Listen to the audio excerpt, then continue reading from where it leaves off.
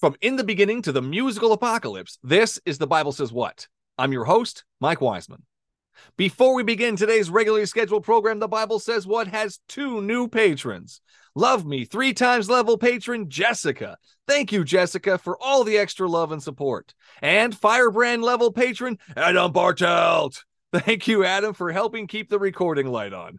Adam will soon be receiving a signed copy of the book and several BSW stickers. You too can be immortalized in BSW history by going to patreon.com/BSW the podcast and sign up to be a supporter of the show. Your episodic tithes of $1 or more will go to the many expenses associated with the show and will get you early access to each episode, shout outs, stickers, and much more. That's patreon.com/BSW the podcast. That being said, the Jesus Gets Us commercials. So much to unpack here. From why does Jesus need a Super Bowl commercial to does he really get us? Starting with why does Jesus need others to speak out for him? According to Christian mythology, Jesus is more than capable of coming down during the middle of the game to let us all know that he loves us and gets us. Holy shit, Bob, look, it's Jesus, and here he is to tell us himself in person that he gets us. Of course, he does not show up, because that's how invisible friends work. Why do they think this Jesus character gets them? What is their source material? The Bible, which most Christians have not bothered to read, and the ones that have completely or deliberately read over and ignore the difficult parts. Again, for the Christians screaming at the radio right now, if Jesus is God and God is Jesus, then everything God does and thinks is exactly what Jesus does and thinks. Let's start the show. Is there anything in the Bible that you yourself have an issue with?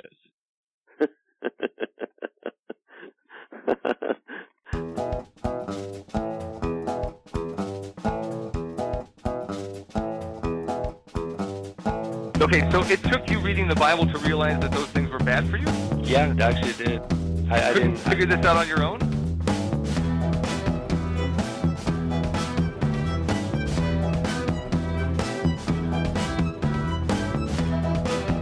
No, Ted Bundy could be redeemed.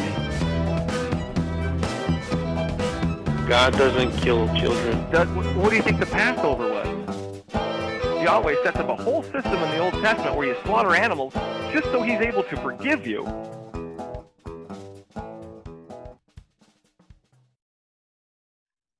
Today's special guest is author brother Gregory Williams. Welcome to the show, Gregory. Glad to be here.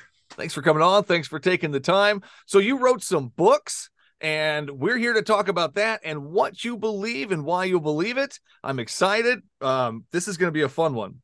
So tell us about your books. Let's start with that. Well, the first book that I actually published was, and they're all self-published for a variety of reasons, but they're available online for free. People want hard copies. We can sell them, but I'm not in the book selling business. I'm in sharing information business.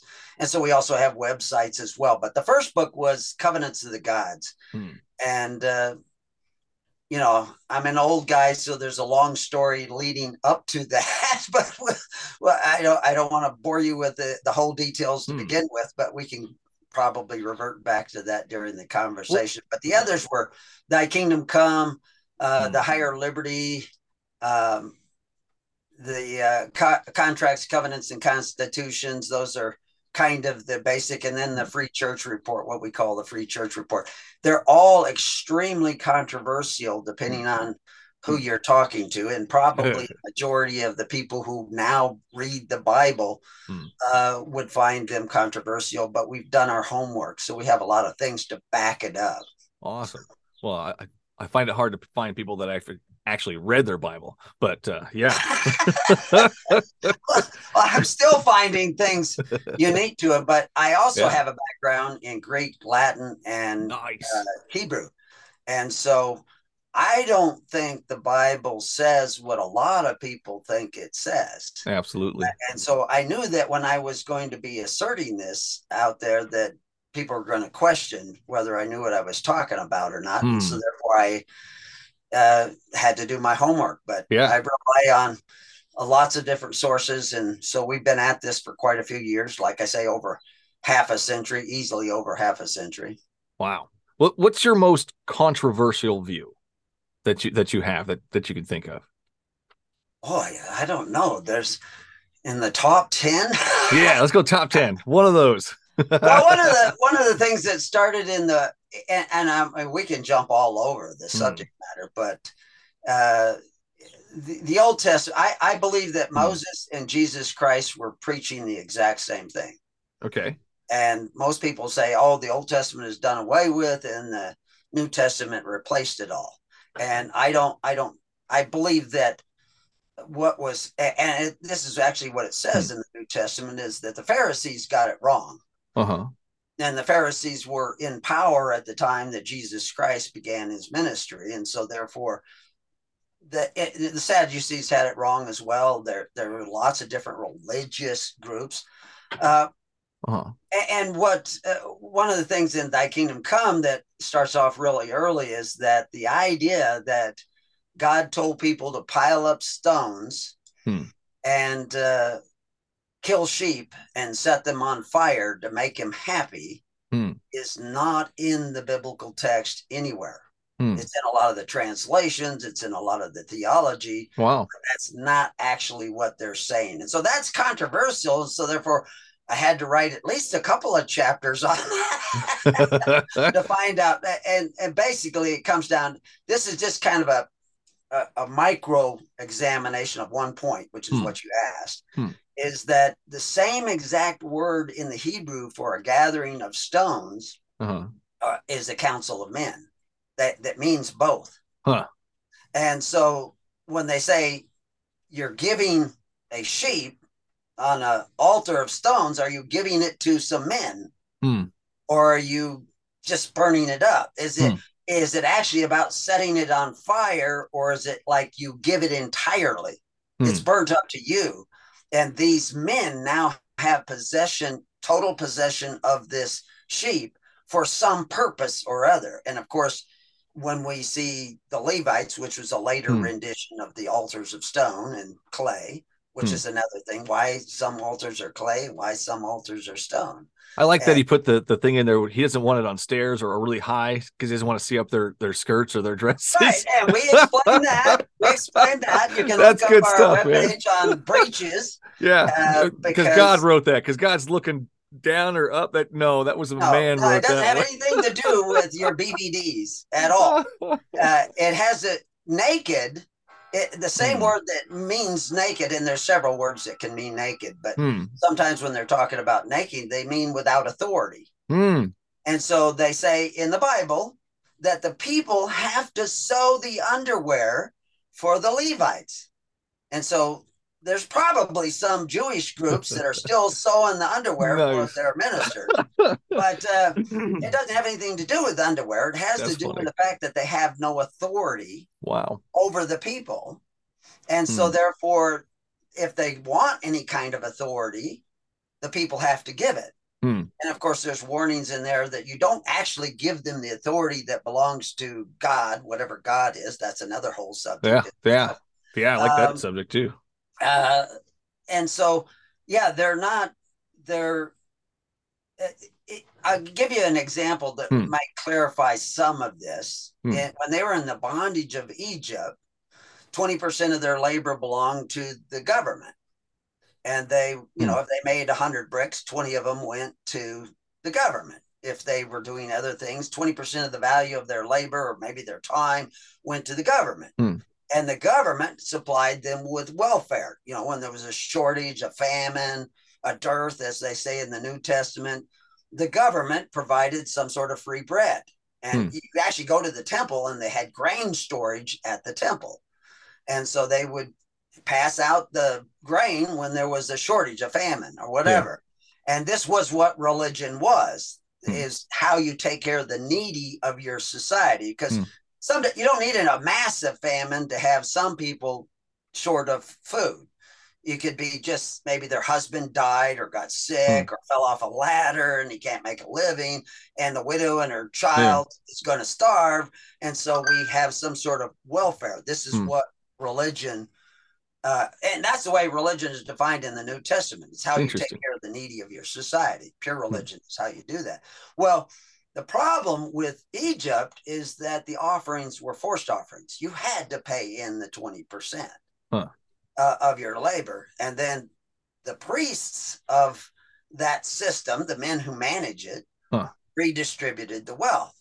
When they left Egypt and went out to the desert, it was called free will offerings. You were still supposed to give 10% to the Levite, but eventually to the Levite. They didn't start out with the Levites in charge of that element of society, that welfare system. What they call serving the tabernacles of the congregation. Tabernacle is just a word for tent.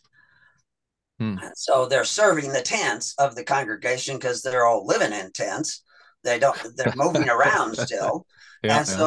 If there's a need, they provide that need, and the sacrifices that they make to those men is supposed to be redistributed amongst the needy of society so that nobody starves.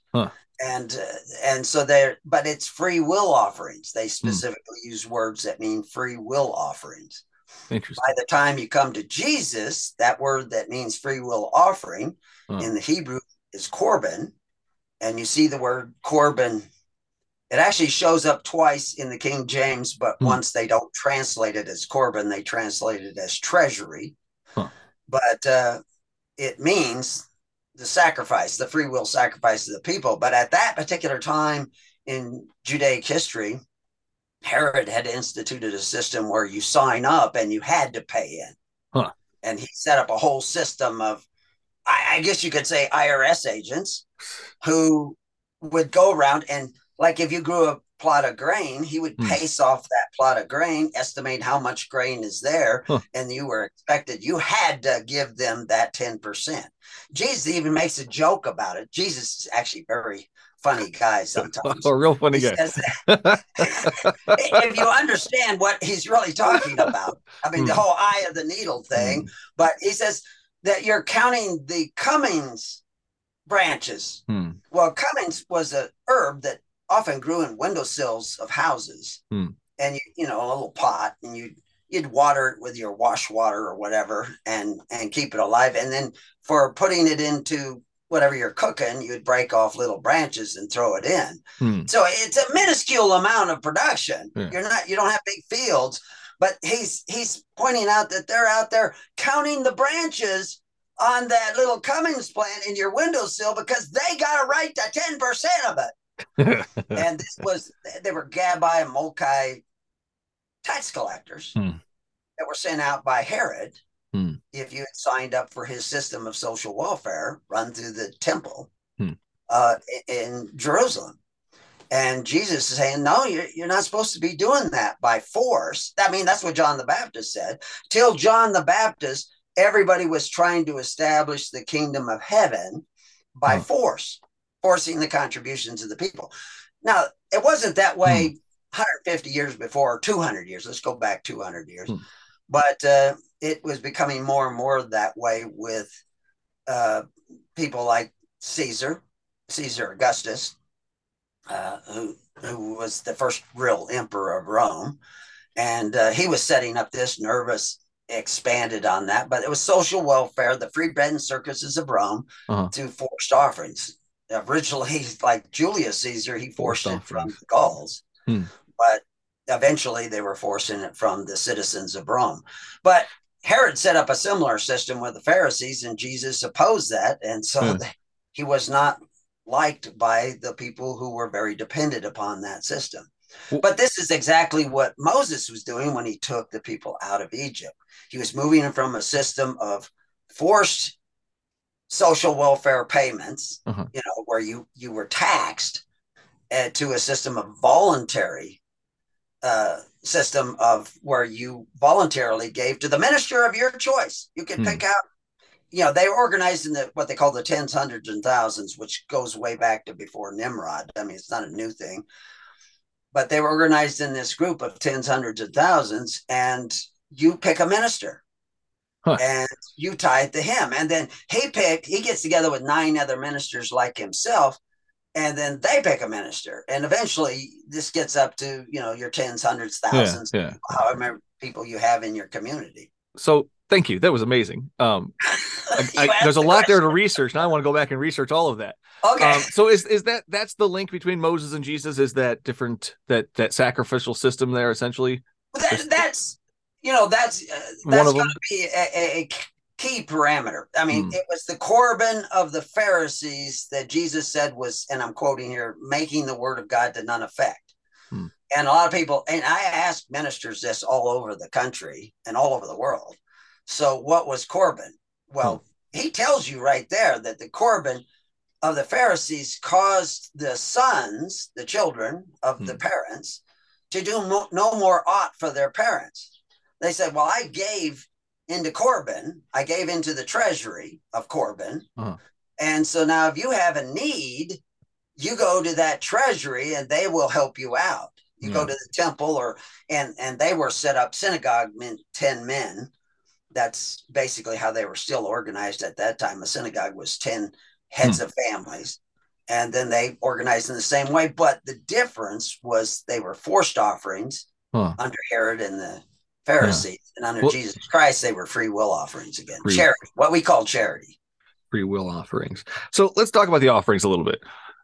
As far as the sacrificial system goes, or the slaughtering of the innocent in order to forgive, how do you see it as far as what it was set up in the Old Testament versus its transition to Jesus? Is that part of what you believe? I think that the transition, well, if we go back to now, you want to go back to the earlier parts of the Old Testament. I mean, there was altars back with Cain and Abel. Yeah. Cain had an altar. Oh, great story. Sacrifice was not as accepted, and supposedly, the English, and some people say it was because it was vegetables and there wasn't blood in it. Right. Stuff. It doesn't really spell that out. Well, does it say, we'll stop right there for a second. Does it say, I think it's like 38 times that God loves the smell of burning flesh? It's in there a lot. Is that what the Hebrew is? Does it match up?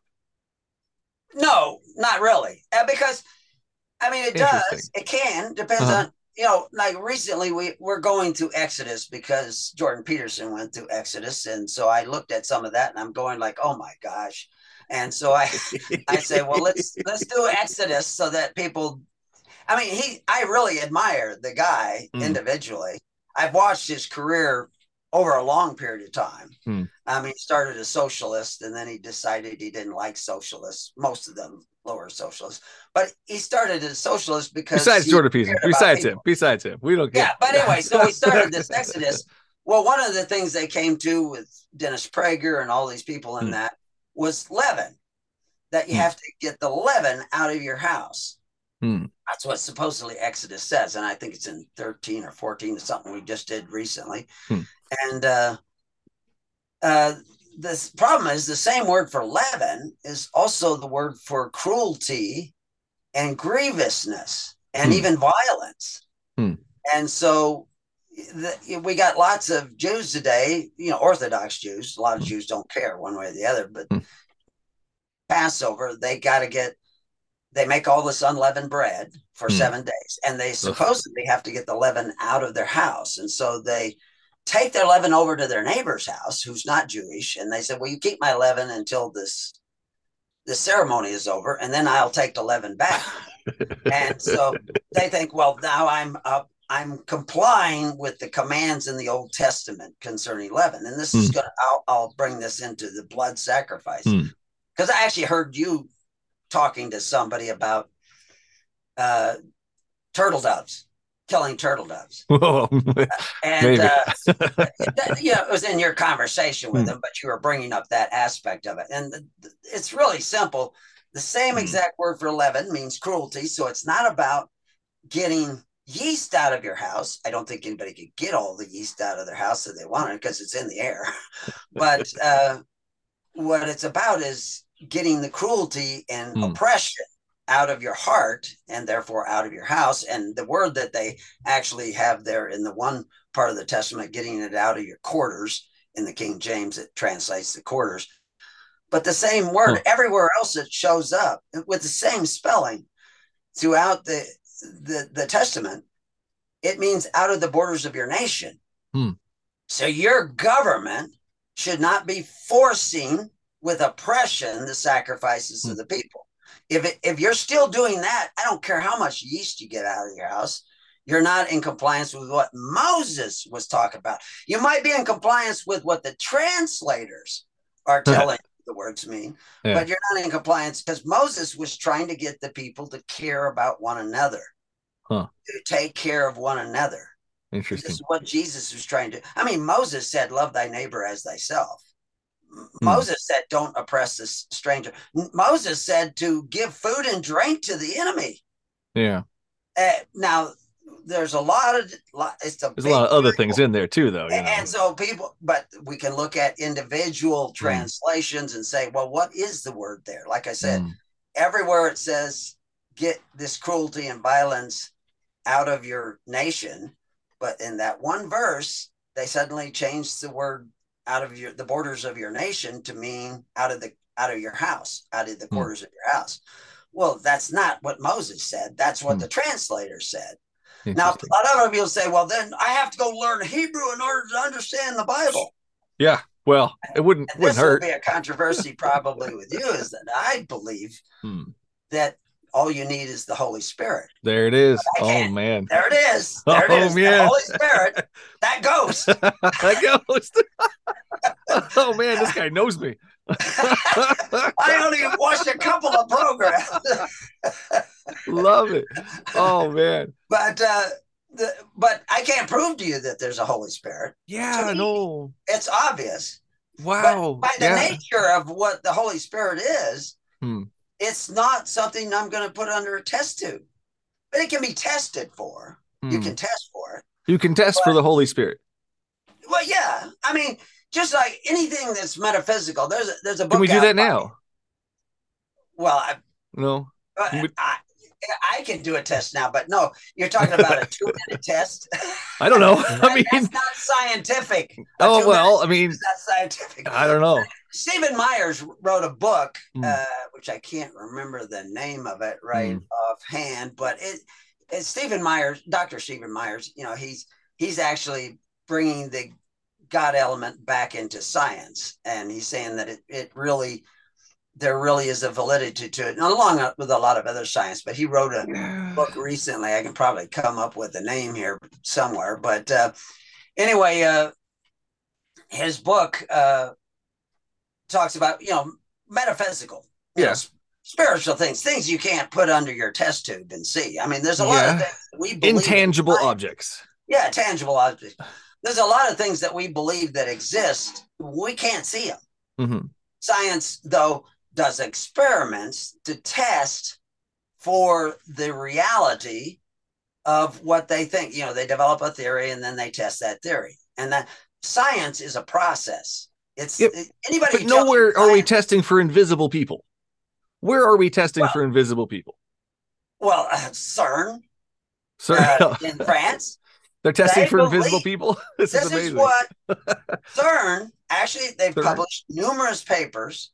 They see it with their super collider that they bombard. Those aren't invisible people, though. No, but this is their theory. And they're actually spending billions of dollars to open a door to other realms. They believe there's other realms because they see energy pop in and disappear. They see particles come in and disappear, and they believe, and there's a whole theory of this, and of course this is what spiritual reality is a theory. Okay.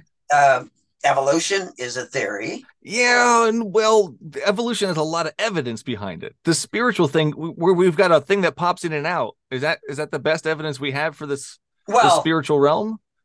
Well, the fact that they're spending $1 billion to open up these other realms. They're not looking for spiritual realms, though. I mean, at this point, we're not inserting God. I have lots of weird theories. I know. That's fine. That's the conversation. I'm not going to do them as truth, though. I'm not going to. Black holes get together, and all this gravity and materials and everything is going into the black hole. And I may have it wrong here because I just heard it briefly, but that somewhere else the universe pops out. I love it. I'm not saying that's right or wrong, but it's an interesting theory, and I look at a lot of interesting theories. But the reality is the fact is that they're believing that there's multiple dimensions, that we live in and there's a huge amount of mathematics that is saying it's a theory. We're just guessing at this point. We don't have enough evidence to say it's, this is what happens.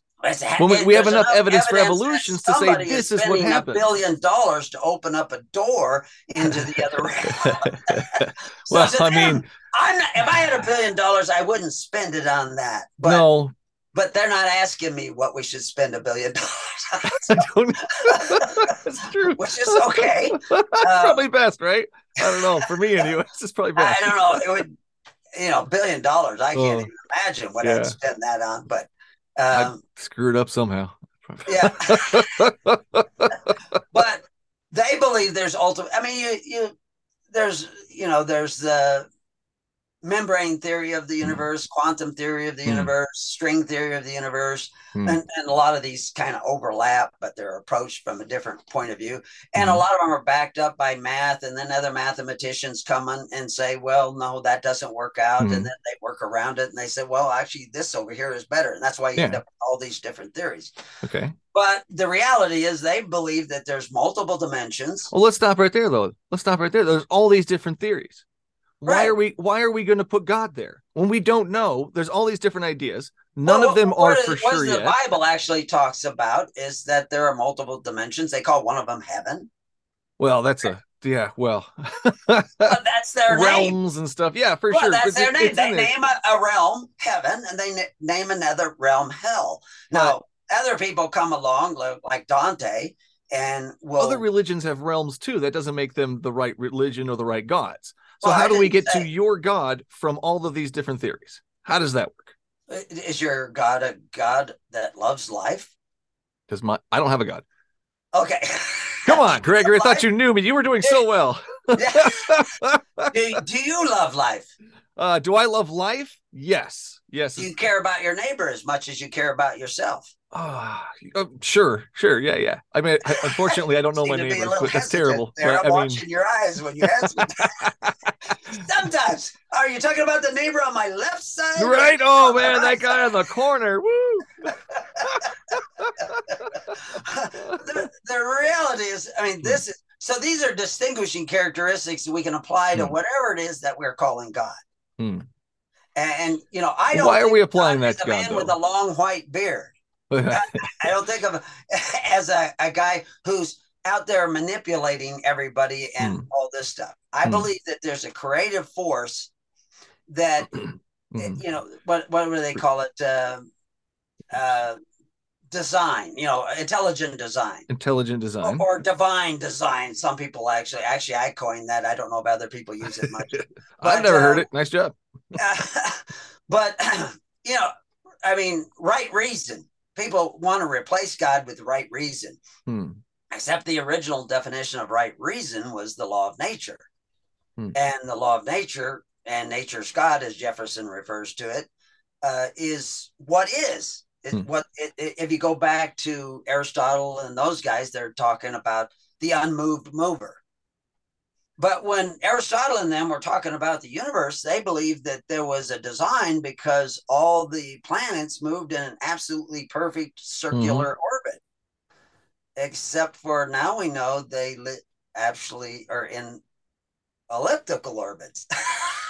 So as it turns out, their rationale to get to where they were, you say, is now defeated because they're not perfectly circle, they're perfectly elliptical orbits. And they vary depending on the planets and where they're located because of astrophysics. But it's still patterns that we see in the universe. And this is what guys like Stephen Myers and I can't think of the other authors, I never did come up with the name of his most recent book, is saying that the more Return of the God hypothesis, that was the name of the book. My grandson looked it up on his phone. Nice job, grandson. Smart. I have an assistant anyway. So, but but and you can believe Stephen Myers or not, but he's a very intelligent guy, and he goes to a lot of other people, and it would be another book you could add to your shelf of books that you haven't read yet. I remember you pulled down a book. I got all kinds of books I haven't read yet. This is in one of those. I love it. And you held it up, and it was Gibbons, The Decline and Fall of the Roman Empire. I'm staring right at it. Yep. I read it. You did. How was it? Was it good? Nice. This is awesome. And I find I quote Gibbons and a lot of other people. That's one of the things. My first book, Covenants of the Gods, it's written in a particular fashion. I haven't ever written another book entirely the same way. And that book just poured out of me. And I was back on a Remington typewriter. There wasn't the internet. Oh man. So, ancient, and but actually I started writing it out by hand, and my wife was going to type it. There you go. But then I felt so guilty making my wife type it. She's a much faster typer. I learned to type so that she didn't have to do that. There you go. Nice. I wrote the book in about 3 months, and I've been editing it for 30 years. I'm very dyslexic. Oh man! And so I don't think in words. I think in pictures and stuff. I'm probably on somebody's spectrum for along with Elon Musk and all those other guys. But the point of this is that that book was written where I put in quotes. I put in a Bible quote. I put in a quote from a philosopher or a theologian, or from a scientist, or from some the Veda scripts or whatever. And then I go back to prose, and then I go back to quotes. And you can look on some pages, and there's more quotes than me. And when my daughter, who was like 12 at the time, helped me put the chapters all together, and she was looking at them, and she says, "Well, I see all the quotes, Dad. When are you going to write something?" What'd Myers say? What'd Myers say, though? But there's a method in that, because you read quotes with a different part of your brain than you read prose. It's like music. You use a different part of your brain if you're listening to a song. That's why sometimes people who stutter when they speak, they can sing and they never stutter because they're actually using a different part of their brain. So what's happening, men have this problem more than women, connecting left and right side of your brains. And so the book was written to help you connect left and right side of your brain. I've known people to read the book 5 times. Other people to say, every time I start reading it, I fall asleep. Other people say, I couldn't put it down. I read it all through the night. So everybody's going to see it a little bit different. Oh man! So I'm not trying to convince you, and you say that to the people that you've interviewed. Is I'm not trying to change your beliefs or convince you or anything. You have an agenda. I have an agenda, and if we don't have an agenda, we're just a blob. Yeah, we all should have an agenda. I don't know. I'm not saying whether it's good or bad or whatever. It's you have desires and beliefs, and you want your beliefs accepted. You don't necessarily require them. You seem to be very jovial, and some of the people were kind of put off by you, but you didn't seem to be put off by anybody. Nah. I've only watched you a few times. Yeah, there's a few that are just. I will need to question your children if you have any before I know more about it. But anyway, so the controversy of what is in the Bible, we kind of covered that, and that's really what we should be talking about. I want to go back to the patterns though, real quick though. You were talking about patterns. You see patterns in the universe. What patterns did you see? Well, there's on which levels? Let's go with this. How do these patterns point to a God? Why does pattern mean God? Well, you might want to read Stephen Myers' book. There it is. That's where we're going. Go into all the different sciences, the cosmology and astrophysics and all those kinds of things. Biology is that the question is how well. Let's take somebody who is an atheist. Was it Dawkins? Isn't he kind of an atheist? I was trying to think of the universe we observe. Yeah, Richard Dawkins. Yeah. The universe that we observe has precisely the properties we should expect if there is at the bottom no design, no purpose, no evil, no good, nothing but blind, pitiless indifference. Well, the truth is that the same thing that we observe also fits if there's a God. Well, I mean, that doesn't take God out of the equation. The God word is so he doesn't need broad. a God to see what he observes.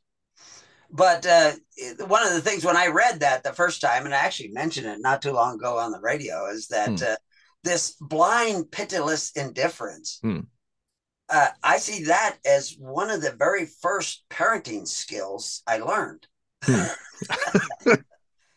Of course, people say parenting skills blind. When your child is being unreasonable and throwing a temper tantrum and wants this toy in the store or whatever it is, not that my kids ever did that. And actually, my kids, I don't recall my kids ever doing that because they never got that far. Yeah. But you need a certain amount of blind, pitiless indifference. Otherwise, you're going to raise a spoiled child. Now, that doesn't mean you're entirely indifferent to the child. Right. Not for every just means circumstance. that your indifference to his temper tantrum, and he knows, I have had kids kind of starting to throw a fit, and mostly kids I take care of from other people. Yeah. And I had a kid that would come over here on a regular basis when he was little, him and his sister, and we just babysitted for free because the mother had to work, and it was just one of those things we did for the community. Super awesome.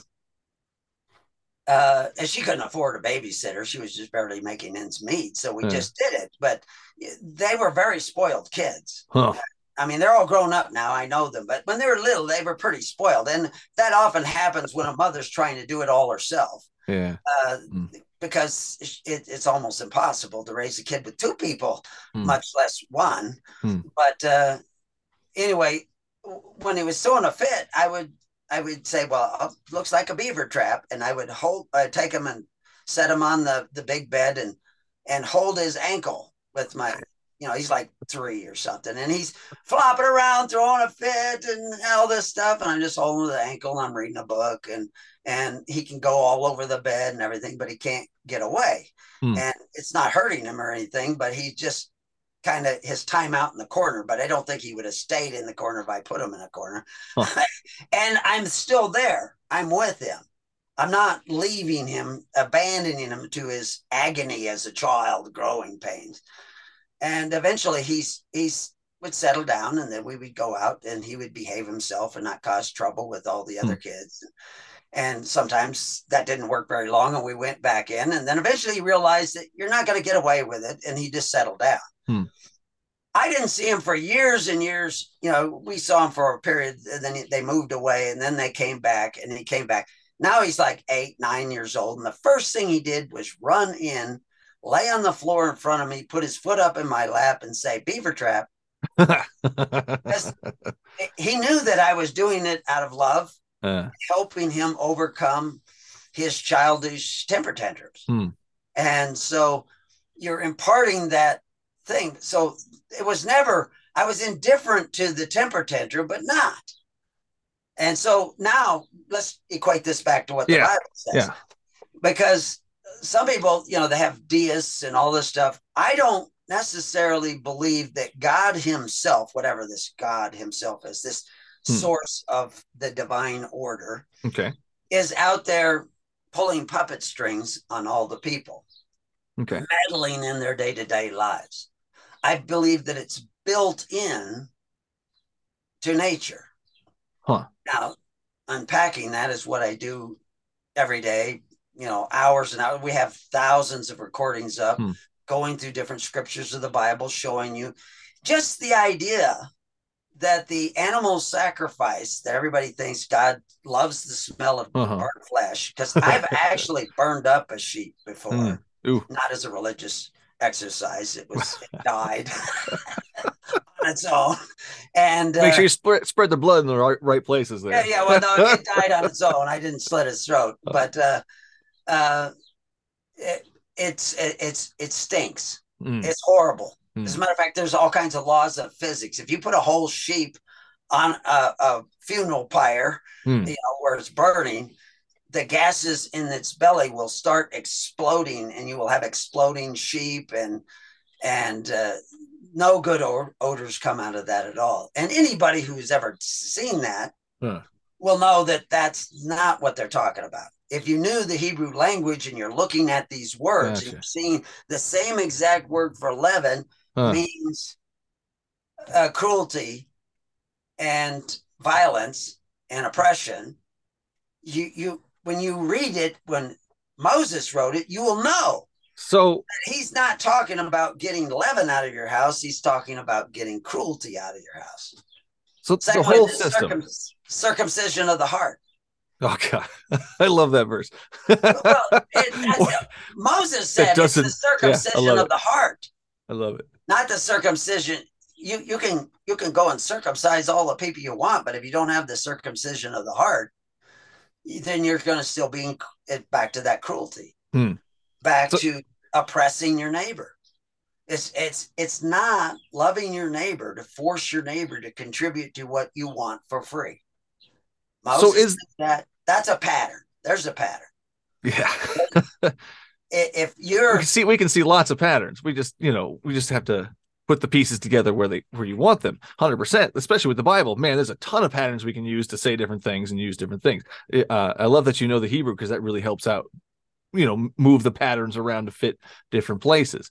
So what you've done with the sacrificial system is it's a social thing to help people out. God didn't ordain the killing of animals to forgive people. Is that where I'm getting with this? It's to help people in a social system and all that. Here's forgiveness. Forgiveness.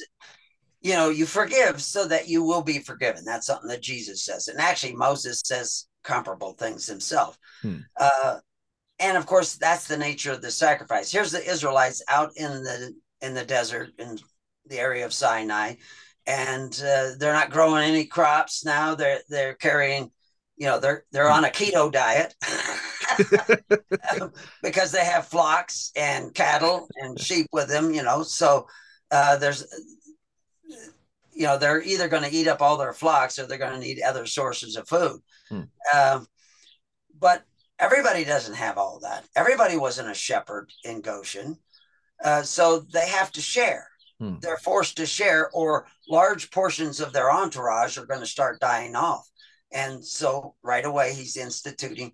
If you understand, here, let's go back to something very fundamental that's everyday thing, right in modern language, religion. What's the definition of religion? A lot of people say, we don't need religion. I don't need religion. I will tell you, you have religion. Oh, you're probably a deeply religious person contributing regularly to your religion. Oh, man. And in which way are we using the word religion? Okay. Now, if you look it up on Google, you look up the word religion, it says what you think about a supreme being. I think that's something along that fact. If you look up the word religion. Oh, no, that's not working. Oh. I can't pop it up on my screen. Oh my goodness. Why is nothing working? There we go. I'll just use my phone. If you go to preparingyou.com, I have the quotes of what religion is. I'm just going from memory. Yeah. And you look up the word religion there, it defines religion, and it shows you the Google definition. But it also the belief in and worship of a superhuman power or powers, especially a god or gods. That's the first one. The second one is a particular system of faith and worship. Third one is a pursuit or interest into which someone ascribes supreme importance. Pursuit or interest to which. Is that the one you're describing as me? 200 years ago, we'll look up the definition of religion. And at the time that the Constitution was written, and the definition of religion then was the pious performance of your duty to God and your fellow man. Now, you use the word worship in those definitions you were pulling up. Worship means to serve. The Hebrew words for worship is the same words to serve. So the performance of your duty to God and your fellow man is what religion was. And they actually say pious performance of your duty. But then if you go back to that same 200-year-old dictionary, the word pious has to do with a patrimonial responsibility.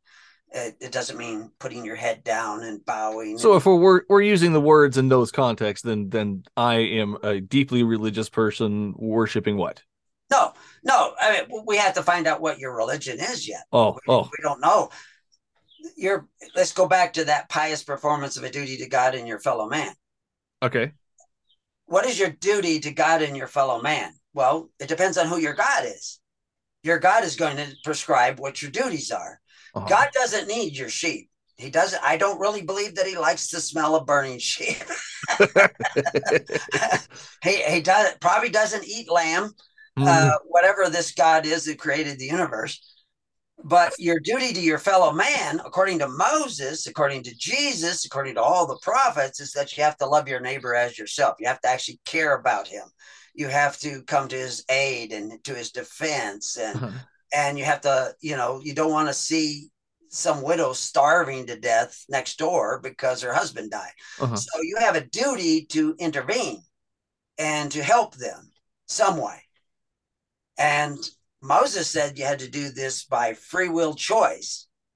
Jesus said you had to do this by free will choice. But FDR and LBJ said you have to do it by joining our system of what is public religion. And we will extract from you what we need to take care of the needy of society. We will take care of the widows, the orphans, the homeless, the elderly, your parents. We will take care of your parents through Social Security. I mean, FDR started Social Security. LBJ was the Great Society. It's all about welfare for the needy of your society. The problem is they are men who exercise authority. They will force the contributions of all those people who sign up. If I came from, France and came here to America and stayed in some chateau somewhere and wrote a book and sold that book for $1 million, I wouldn't owe the federal government a dime because I'm not signed up with their system. I might owe France some money, although the reality is most of those European countries, if you're out of the country making money, you don't owe them. United States, if I was a U.S. citizen and I went to France and wrote my book, I still owe them. That's just the way they've set it up. And the gods of their system, the ruling judges of their system, say that that's what I would owe. And they will come after me and force me to contribute. So that's my religion? Because I'm a member of that system. America's my religion? What it is there's a term called public religion. And this is what Rome had, public religion. And if you were a part of that, that's what Herod was setting up, was public religion, that you sign up and you had to pay into that religion. And it was still redistributing the wealth amongst the needy of society to one degree or another. They were right. Yeah. They were dividing the bread from the house to house as they saw fit. But so were the early Christian ministers under Christ when they, after lots of civilizations. Yes. They all have system. And I would say all, but because that's a lot. Most have some sort of. Yes. I don't want to exaggerate, but most systems have some way. I mean, the Teutons had it. So we're all religious. But what about the sacrifices? But the difference between what the Bible is saying that religion should be and what, like FDR says it should be, and I'm just using him as an example because a lot of people that will listen to this know who FDR is, Franklin Delano Roosevelt, for those who haven't done it at home. Google that, kids. I mean, he's the one who started the Social Security system. I'm probably the only person you've ever talked to who's actually read the Social Security Act. This is the first time the Social Security system has ever been mentioned on this show. There you go. Because that's public religion. That's how you perform your duty to your fellow man, how you take care of the needy of your society. It's not just, it doesn't just take care of the elderly. It takes care of a lot of different, I mean, if you want to go get welfare, you got to show them your social security number to show them that you're a member. Generally speaking, although some of that's changing now with the some of the programs they have for illegal aliens or whatever they are, they can actually get, in some cases, they get more assistance than America who are part of the system, which is, that's another whole topic. But, but the point is this is how some societies take care of the needy of their society. And they do it through forced offerings, through men like FDR, who exercises authority one over the other once you sign up, and forces the contributions to the people for the redistribution of wealth to who they think are the needy of society.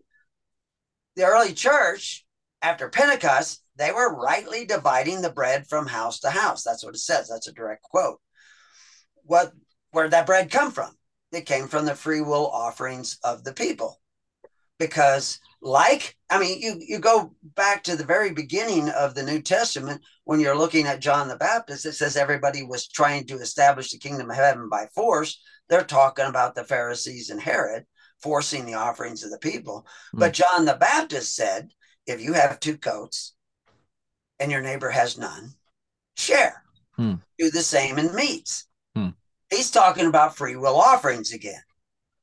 But he was out in the desert talking about them, and that's another long story. Why is he out in the desert? But thank you for that. I appreciate it. That was bucking the system that the Pharisees were promoting. How does Jesus fit into that? Jesus said the same thing. No, the sacrifice of Jesus. How does that fit into this system, this free will versus force? That's a big deal. Do you believe that happened, first off? Jesus died for our sins? That's a thing? Well, it doesn't actually say that in the Bible. Oh, there it is. I know there's a lot of theology out there that says that he died for our sins. Explain to me. Tell me, Gregory. That you might be saved. He gave his life that you might be saved. How are we taking the word might? That you still have a choice. You don't have to repent. Repent means to think differently. Yeah. See, most Christians thinks it's absolutely okay to go to men who exercise authority, one over the other, to get benefits at the expense of my neighbor through those men who exercise authority. Even though in Jesus said in Matthew, Mark, and Luke, it was not to be that way with you. But they just skip that. They don't even look at that. But he said it, in 3 of the Gospels specifically, and in John, he also says it. In John, they have a great scene there where a blind man, here's an interesting story for the Bible. So what it says, there was a man who was blind, and Jesus comes up to him, sees that he's blind. And this is the only so-called miracle where the person that needed help did not ask for it, or somebody didn't ask for it for him. But Jesus goes up to him and says, I come to give sight to the blind. And he takes some dirt, spits in it, and he rubs it in the guy's eyes. And then he says, go wash that out. So that this guy's never seen Jesus, doesn't even know what he looks like. And that will play in later in the story. But so the guy goes and washes it out. And when he washes it out, he stands up and he says, he sees. He's been blind since birth. He sees. And he knows Jesus did it, but he doesn't know what Jesus looks like. And he's professing Jesus as the Christ, which means the anointed, which means the king, which means the Messiah. And this was taboo to the Pharisees. You couldn't call him the Messiah. And they were very upset if anybody did that. So they go to him and they say, you can't say that. And he says, but I can't say anything else because now I see. He must be the Messiah. And so they go to his parents. This is around John 9:10 or something like that.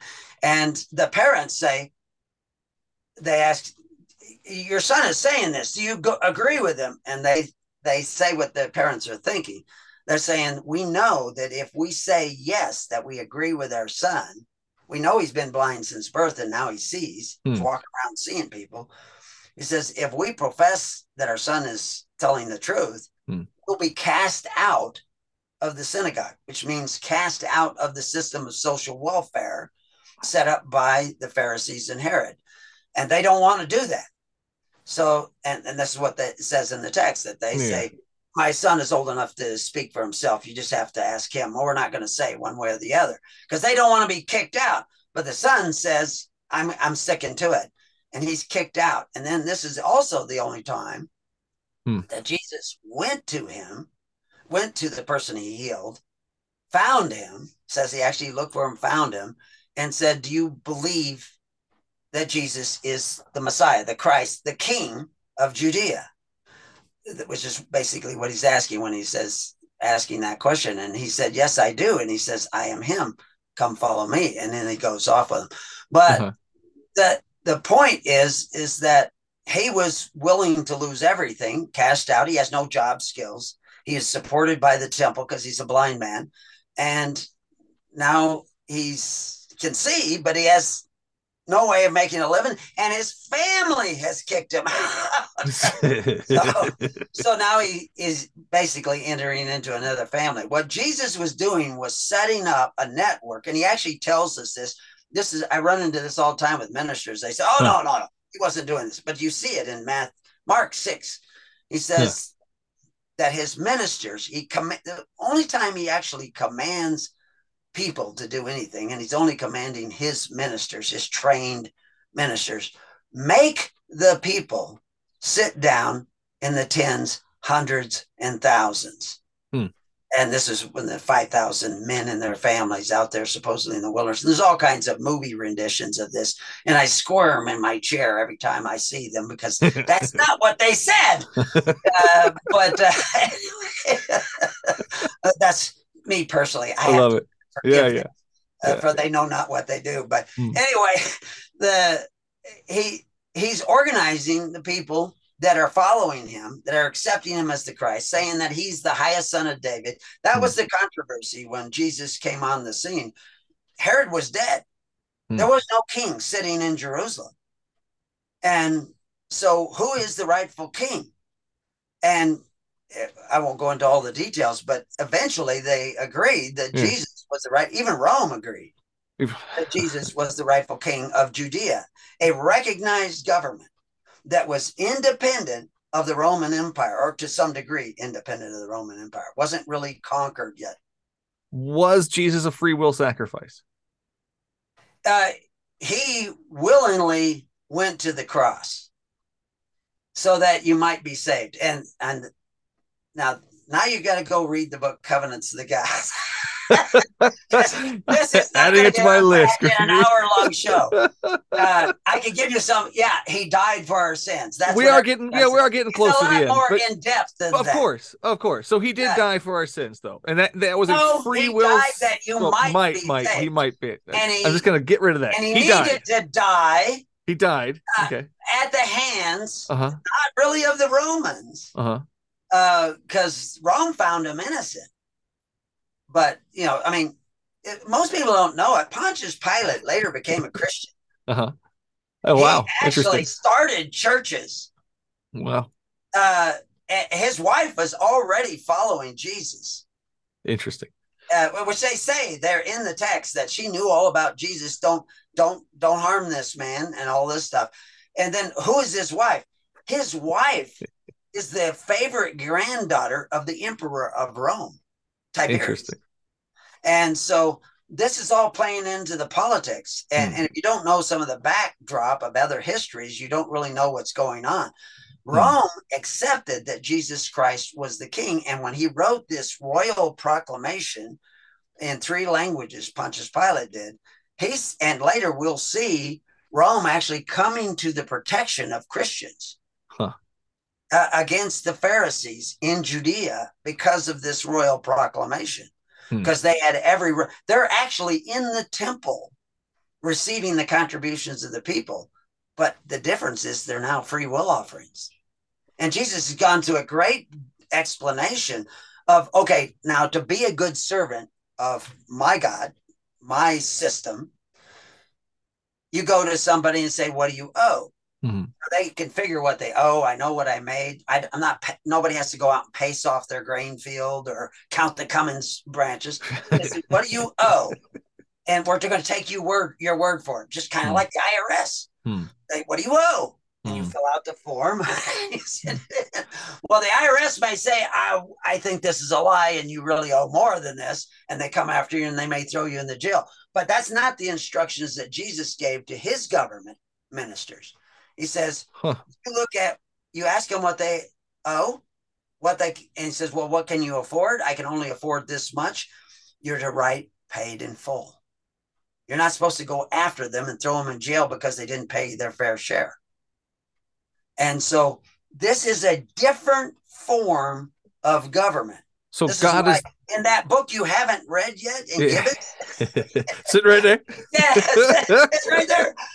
It's right there over here. But he says that the Christians, early Christians, this is before Constantine or anybody, but were a viable republic in the heart of the Roman Empire.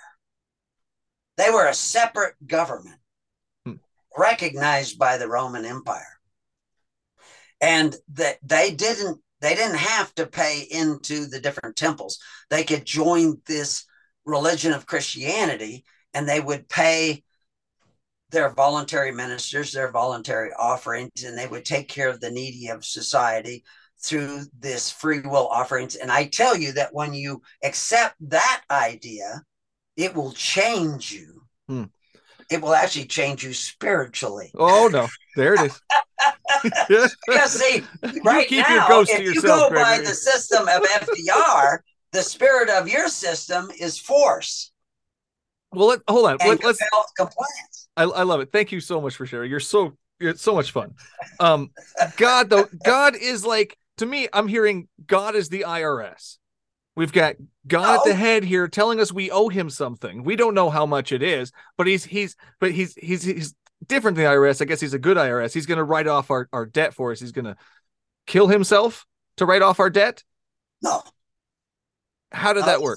That's not why he died. God's not the IRS, or God is the IRS. Is that a good? No. Well, nope. The IRS may be God to some people. Oh man, we're switching that around. Okay, let's look at the word God. We're looking at words because this is really what if we have this, I don't know how long we're going, but we're almost done. Yeah, we got to get going here. So anyway, go ahead. So God is a good word to look at. Now we looked at religion. Religion is how you take care of the needy. And there's two kinds of religion. There's thousands of denominations, but one operates by force, fear, and fealty. The other one operates by faith, hope, and charity. And so that's the difference between those two religions. And so you're either a part of the one that operates by force or the one that operates by faith and charity and hope. Interesting concept. That somebody will take care of you. God. The word God in the Old Testament, there's two words that are translated into God. The most common is Elohim, and Elohim is also translated judges, referring to actual people who are judges. And the small g God and the big G God, it's the same word. And you're not to make any covenants with the gods of the inhabitants where you go. If you make a covenant with them, you will become subject to those gods. Now, those gods didn't create the universe, but they may have created that city-state and everything, because the word Elohim simply means ruling judges. They're the ones who are going to decide what is good and evil in this city-state.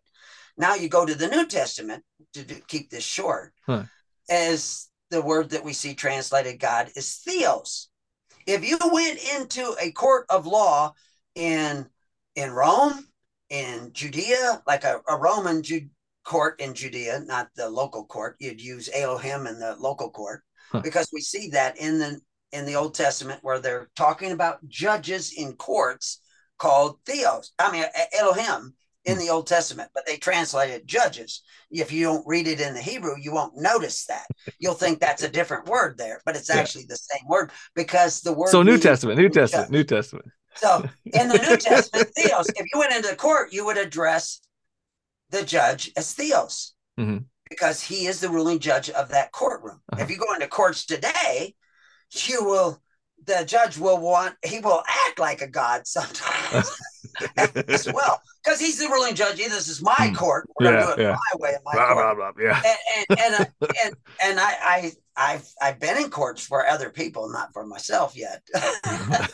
But anyway, so that's how you make covenants with other men who will become gods for you, deciding what is good and evil for you, is that you make some sort of agreement, you sign some sort of document, you sign up for some sort of a program, and it gives them the power to decide what you didn't give enough. You have to give more. And so this makes them gods. Now, the God of heaven wants the right to choose in your hands, which brings us into the whole book of the higher liberty in Romans 13, but we won't go there. We'll get this done. So all of God next time. Give you an idea. The Roman emperor, the Augustus Caesar, first Roman emperor, was called the Son of God. You had to go to the temples of Rome, deified their rulers, give a sacrifice every year, and to show that you still agreed that the emperor of Rome, Augustus Caesar, whose real name was Octavius, was the Son of God. Jesus was also called the Son of God. And that's what the prophecy was, is that he would be called the Son of God. And so you got two people here, both being called Son of God.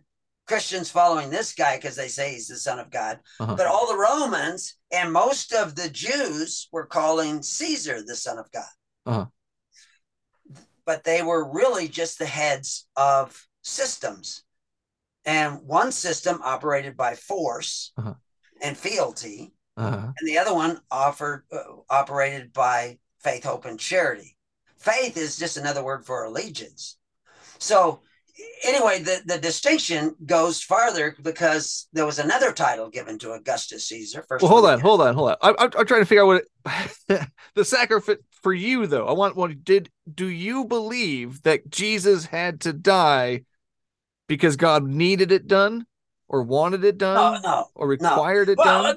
No, you just asked two questions there. You said needed it done, wanted it done, or required it. Which one is it? Like, yeah.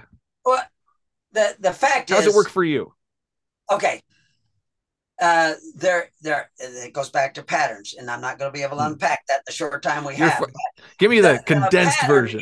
Is that we see it with Moses in Egypt, that God is telling Moses to say certain things to Pharaoh. And he even explains this in the text. And we've got, I don't know, a couple dozen recordings already on the first few books of Exodus, where he's saying, say this to Pharaoh, and the Pharaoh's going to react a certain way. His heart is going to get hard, and he's going to dig in his heels, and he's going to react in this way.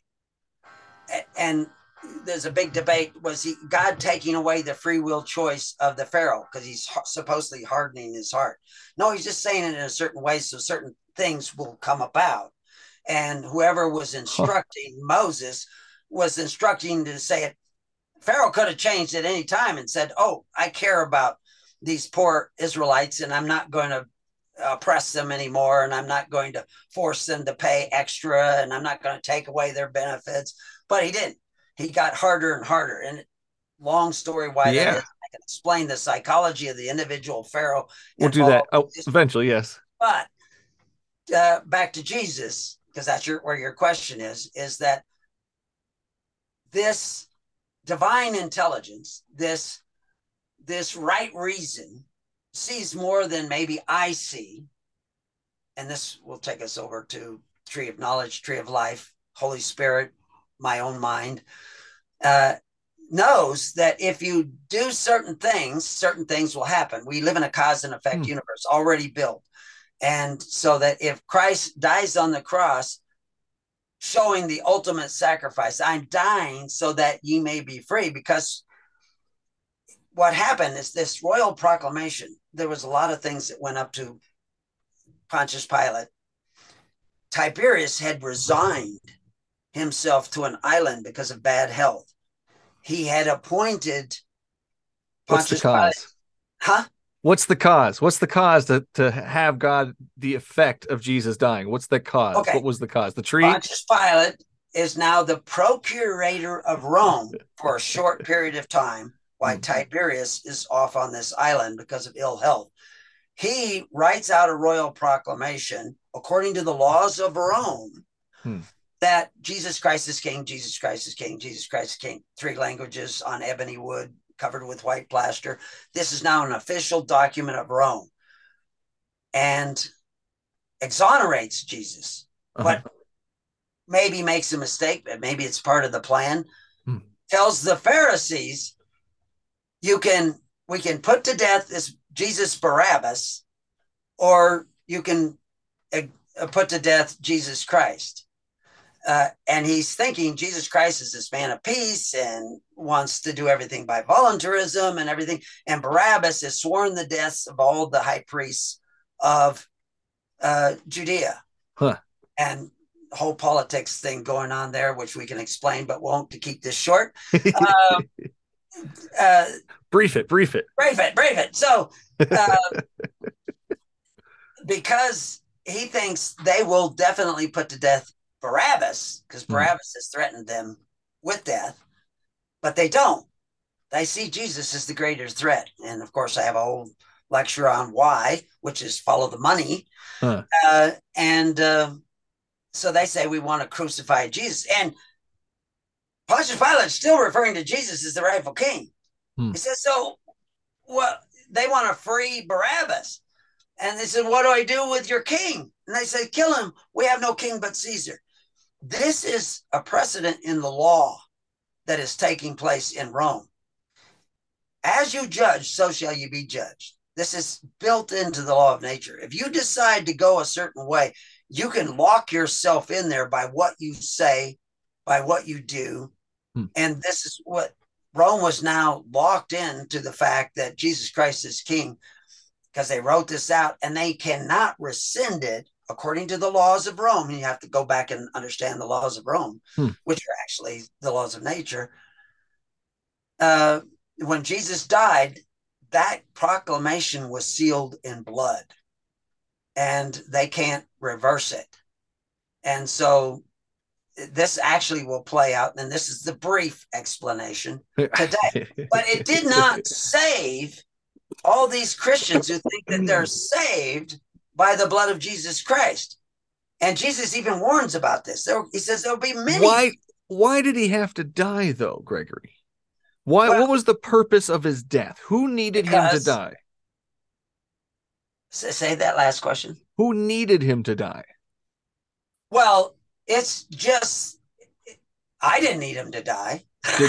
Did God need himself to die in order to have this chance to save some people? No, because Jesus died. Let's look at what happened when Jesus died. Well, we can do that in part 2. We can do that in part 2.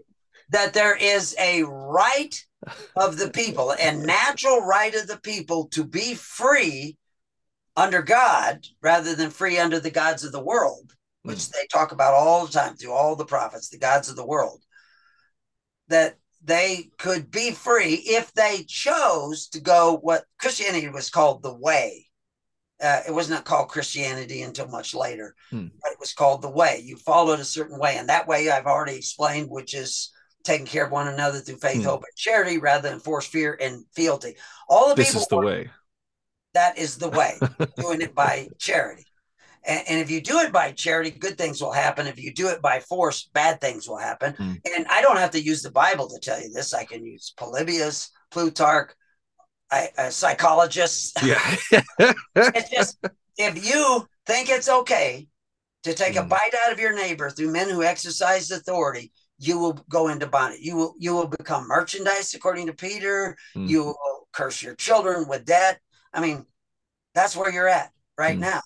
All the citizens of the United States, all the citizens of France, all the citizens of almost every country in the world are back in the bondage of Egypt again. And they are resources for the New World Order, whatever you want to call it. I don't care if you call it whatever you want to call it, but it will degenerate the people. I mean, Polybius, 150 years before Christ, said that if the masses become accustomed, because of their appetite for benefits and the habit of receiving them by the rule of force and violence, they will degenerate as a people, instituting that rule of violence, and find once more a monarch and a king, a tyrant. They will actually turn into what you would call, what he calls in the translation, I won't give you the Greek, perfect savages. Yeah. Wow. And that perfect savages they don't care what happens to anybody else. They want what they want, and they want it now. They'll be busting into the stores of their neighbors and stealing everything they can get, even though they don't need it. They'll burn it down just for the heck of it. And that's kind of perfect savages. And I'm not picking on those people who are supposedly protesters. Well, it sounds like raising children, they'll actually. be invading countries and everything else. Shooting down balloons. Oh, yeah, UFOs and whatnot. All right, Gregory, this has been a blast, man. Thank you so much. Go ahead and plug all your stuff, and we'll close it out here. Okay. The main website we work on is hisholychurch.org and preparing you, just like it's spelled, preparingyou.com. Most all of our audios are on preparingyou.com. We have some other sites that are all around. We have a network you can join through Preparing You or hisholychurch.org. Just go to the network links, and it's based on geography. So if you're in Las Vegas, you can join the network there. You'll get the emails. It's meant to be used to help you meet other people that are beginning to think differently and thinking about taking care of one another through faith, hope, and charity instead of force, fear, and fealty. And and then you'll get updates on recordings and all that kind of stuff. Awesome. So, and the books are all available at hisholychurch.org in PDF form if you search the titles, and you can download them for free. So that saves me having to package them up and mail them out to you. That's half the fun, though. You put little stickers in there. Well, maybe my wife does it all, so there you go. I'm just relieving her burden. There you go. Absolutely. That's what we can do. But I'm not trying to make a profit off this. I'm trying to show people what we've been missing. Why the nation is going in the direction it's going. Why there seems to be so much confusion about what should be very basic, obvious things. And I'm not defending modern Christianity or Constantinian Christianity. I'm trying to show people what some of these ancient philosophers, or whatever you want to call them, prophets, were trying to show us, which was this way of that is actually setting the captive free. And I think that Christ's death was extremely instrumental in part of that, but it doesn't save you if you don't follow the ways of love and charity and caring about one another. Diligently follow them. This is the way. And so I'm just showing you what Moses was really trying to teach the people, which was quite a strain. Since I've started this road 60 some years ago, I have developed great sympathy for Moses. He's an interesting character for sure. And I love your ideas. They're very interesting. A lot of the stuff I've never even heard of, or it's fun. It's a lot of fun. I love it. I love it. We'll definitely have to do a part 2. I'm gonna close it out here, though. Thank you so much for your time today and your answers and everything else, man. I appreciate it. Stay safe out there. We'll keep in touch. God bless you. Right. Nice meeting you. Yeah, he's going to bless you anyway. Oh, how do you know it's him? He's the unmoved mover. You're the one that gets moved. All right, Gregory. See you later, man. Okay. Have a good day. You too.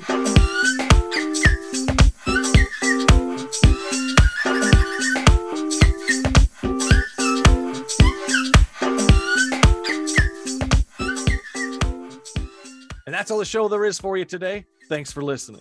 If you like what you heard and want to help keep the recording light on, simply go to patreon.com/BSW the podcast and sign up to be a supporter of the show. Your episodic tithes of $1 or more will give you access to the patron feed, unaired conversations, early access to each episode, and much more. For the latest events, BSW swag, and a peek behind the scenes, head on over to the show's ever-evolving webpage at thebiblesayswhat.com. The Bible Says What the book is out. Head on over to thebiblesayswhat.com and get yourself and your grandma a signed copy. Thanks to the cosmic powers of the internet, it is now possible to buy me a beer or coffee online.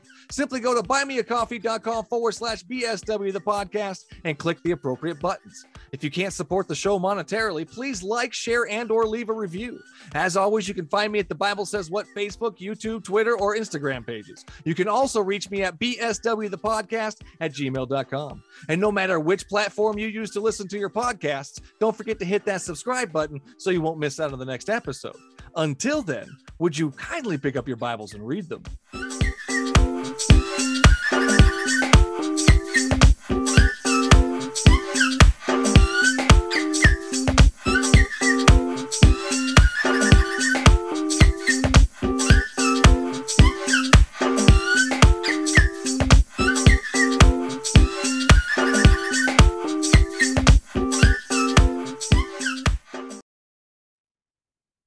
That's the one. Fucking do that one.